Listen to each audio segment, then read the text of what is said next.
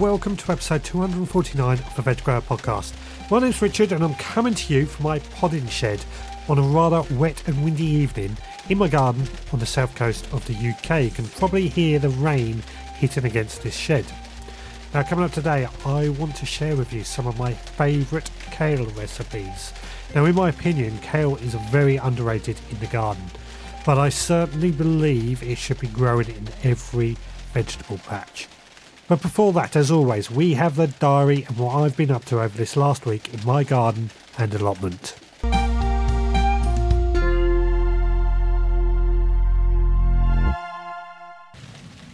Well, today is Friday the 13th of December 2019 and I've just ran out to the potting shed to record this little bit tonight. Now, over the last few nights, I have been sat at my kitchen table working out a seed sowing plan for next year. Now, this is something that I hit upon last week, but because this week in the evenings it's been so dark when I've got home from work and it's been wet and it's raining constantly, I haven't been able to get outside.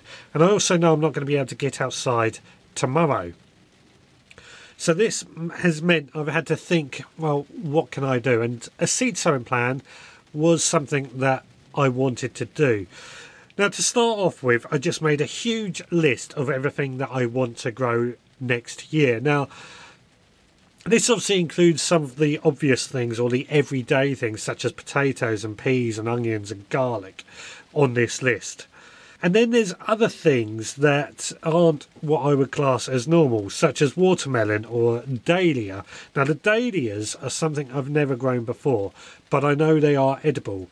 So I'm going to hopefully grow some of those next year with the intention of growing them to be edible, to eat.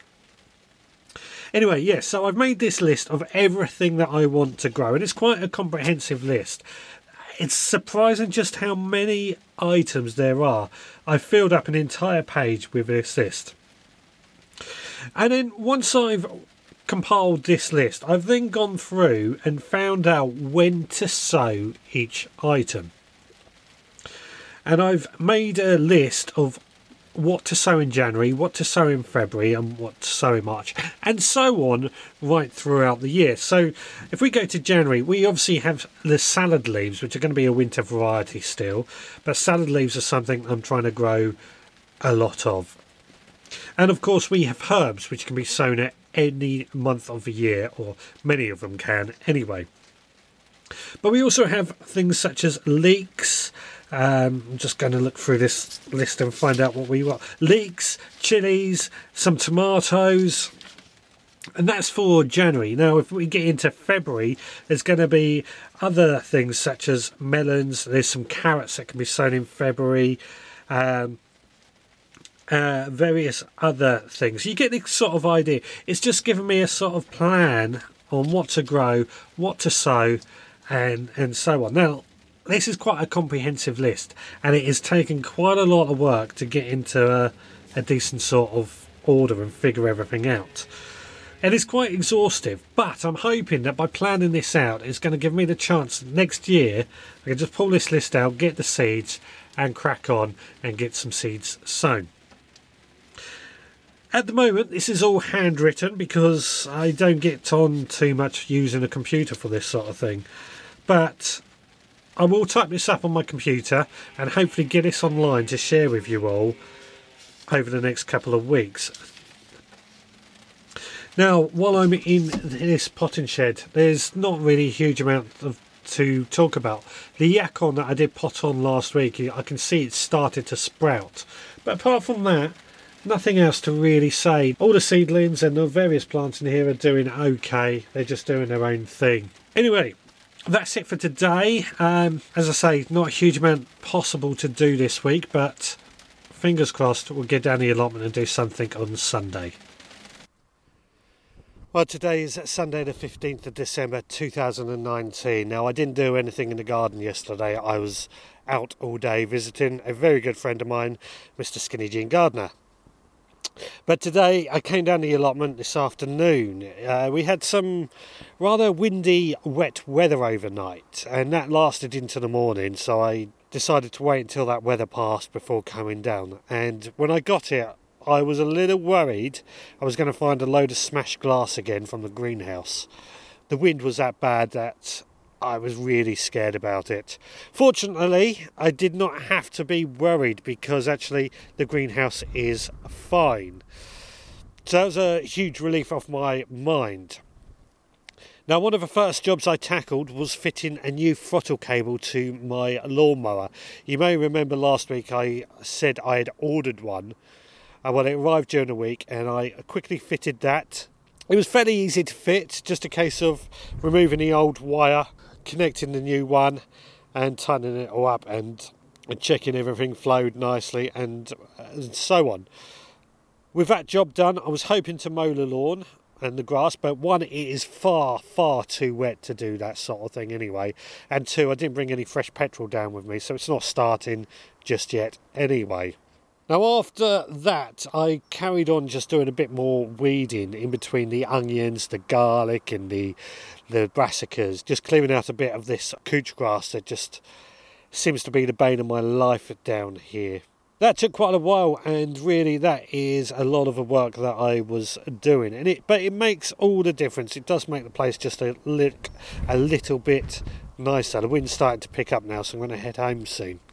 Now, I have been debating about next year of what to do on the plot, and I've been debating about doing a lot of straw mulching, and I wondered how this was going to affect onions or garlic and those sort of things. So I watched a few YouTube videos to see how straw mulching performs with onions and garlic and so on. Well, something that came up that is probably going to be a better option actually was comfrey mulch. Now I've got several comfrey plants popping up all over the place on my allotment, so I have no shortage of using the leaves as a mulch, and I have tried doing that a bit in the past, but what I perhaps haven't done is enough of it and used it quite as thick as I should have done.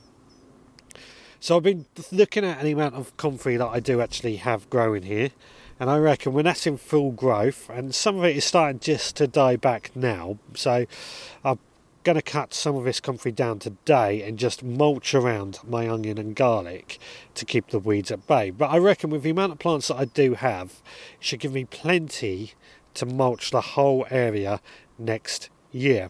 If anybody out there has used comfrey as a mulch with a lot of success, then please get in touch, because I'd like to know just how it works out. I've used it a bit last year around my tomatoes and it didn't do as good as I hoped, but this year might be different. Well, I'm going to head on home. It's starting to get dark now and the wind's picking up and I'm getting hungry. So that'll be it for today. Things are slowing down, as I keep saying lately. Not so much to do on the allotment, but we are getting nearer and nearer the new season.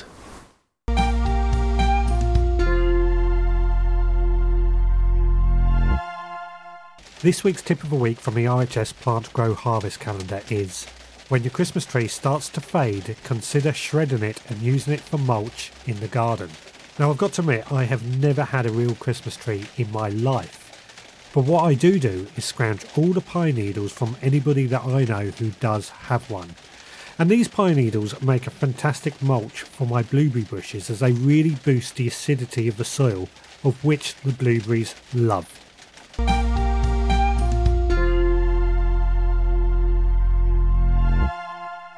Now, I mentioned earlier that I believe that kale is very underrated and should be in every vegetable patch, and I have very many reasons for this belief.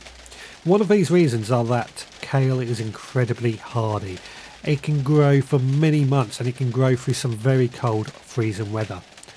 Now, to grow kale, I actually sow several batches of kale plants throughout the year. The earlier sowings providing us with plenty of leaves earlier on in the year, but the later sowings are now really coming into season and are really giving us so much food that we have to be creative to use them. Now, that is the other great benefit. Kale are incredibly versatile in the kitchen, lending themselves to a great number of recipes. So for this podcast, I thought I would share with you some of my favourite kale recipes. Now, these are recipes that I have found online and have cooked several times over, and I will add the relevant links in the blog post for this week's podcast, which you can find at theveggrowpodcast.co.uk. But I would like to add, if you do have any recipes yourself that you think I should try, then please get in touch too. Now, my first recipe is so easy, but it is so tasty, and it's Chinese seaweed. Now, I know a lot of people turn their nose up at Chinese seaweed because they think it is actually seaweed. It's not. It's either kale or spring greens that you get in a traditional Chinese seaweed. But for this, I like to use kale, and I like to use a variety of kale called Nero di Toscana or Black Russian, and I've found that this gives the best results. Now, for this, I need a good handful of the leaves, which I will pick straight from the garden and take into the kitchen, give them a really good wash and then pat them dry. And then I'll take each leaf and pull away the leafy greens away from the harder stalk centre. The stalk gets given to my chickens, but the leafy greens I will then slice up with a sharp knife to get some sort of shredded kale leaf. Now, I take this shredded kale leaf and I lay it on a roasting pan, and I just drizzle over a bit of olive oil and then sprinkle over a bit of brown sugar and salt. Then this goes into a preheated oven at about gas mark 7 or 220 degrees C for about 5 minutes, but do check on it after about 3 minutes just to be on the safe side. And once it's nice and crispy, it's ready, and it's just so easy to serve and as a quick snack or part of a bigger meal. I have found that it can also be cooked in a frying pan in much the same way, but I just found by sticking it in the oven, it's in the oven, forgotten about, I don't have to do anything else. Now, my next recipe is also a fairly easy one, and it's one that I really enjoy too, and this is kale, pea and ricotta fritters. Now, this recipe calls for the same amount of shredded kale leaves as in the seaweed recipe, but this time we're going to place the leaves in a bowl with a handful of peas, about 240 grams of ricotta, 3 eggs, the zest of 1 lemon, 2 tablespoons of fresh chopped mint, and a good sprinkle of black pepper. Now, the recipe for this that I found online actually asks for chia seeds, but I found black pepper just to be as good. All these ingredients in the bowl are then just mixed together and then left for about 20 minutes to really infuse the flavours. After this 20 minutes, I then take about 2 tablespoons of the mixture and roll into a ball. This ball then gets flattened into a patty about a centimetre thick, I'd say. I then repeat making these patties with all the rest of the mixture until it's all used up. We don't like waste in this household.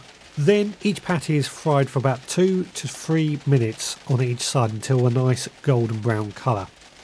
Just in a little olive oil again, and then once they're cooked, they are ready to serve, and they actually go really nicely with a little salad, and it is again incredibly tasty but easy. Now, finally, another really easy one, and I do like my easy recipes. This time it's sauteed greens with cannellini beans and pancetta. Now, heat a frying pan over a medium heat and add a splash of oil. I prefer olive oil, but actually rapeseed oil is just as good. Into this pan, add a small chopped onion and then cook for a couple of minutes until the onion is soft. I'll then add about 3 crushed garlic cloves and cook for about another minute before adding another handful of this shredded kale and a handful of shredded beetroot leaves. At this point, I turn the heat right down and cover the pan with a lid. In another frying pan over a high heat, I will add some chopped pancetta, about 2 rashers worth, and cook for about 3 minutes until nice and crispy. I'll then add this pancetta with the drippings into the pan with the kale. Give it a really good mix and then pour in a can of drained cannellini beans. And then cook again for about 5 minutes and then serve. Again, really tasty and really easy to do, and more importantly, it's using stuff grown in our own garden. Now, these are 3 of my favourite kale recipes, but there are plenty more ideas out there, and if you've got some ideas that I should try, then please get in touch and I'll try it out. As always, you can email me, richard@theveggrowpodcast.co.uk, or you can visit me at theveggrowpodcast.co.uk and leave a comment on the blog post. Or you can find me on social media, just search for the Veg Grow Podcast and you will find me. Leave me a comment, leave me a like, or whatever it is, just get in touch. Anyway, for this week, please take care, and I will speak to you all again next time.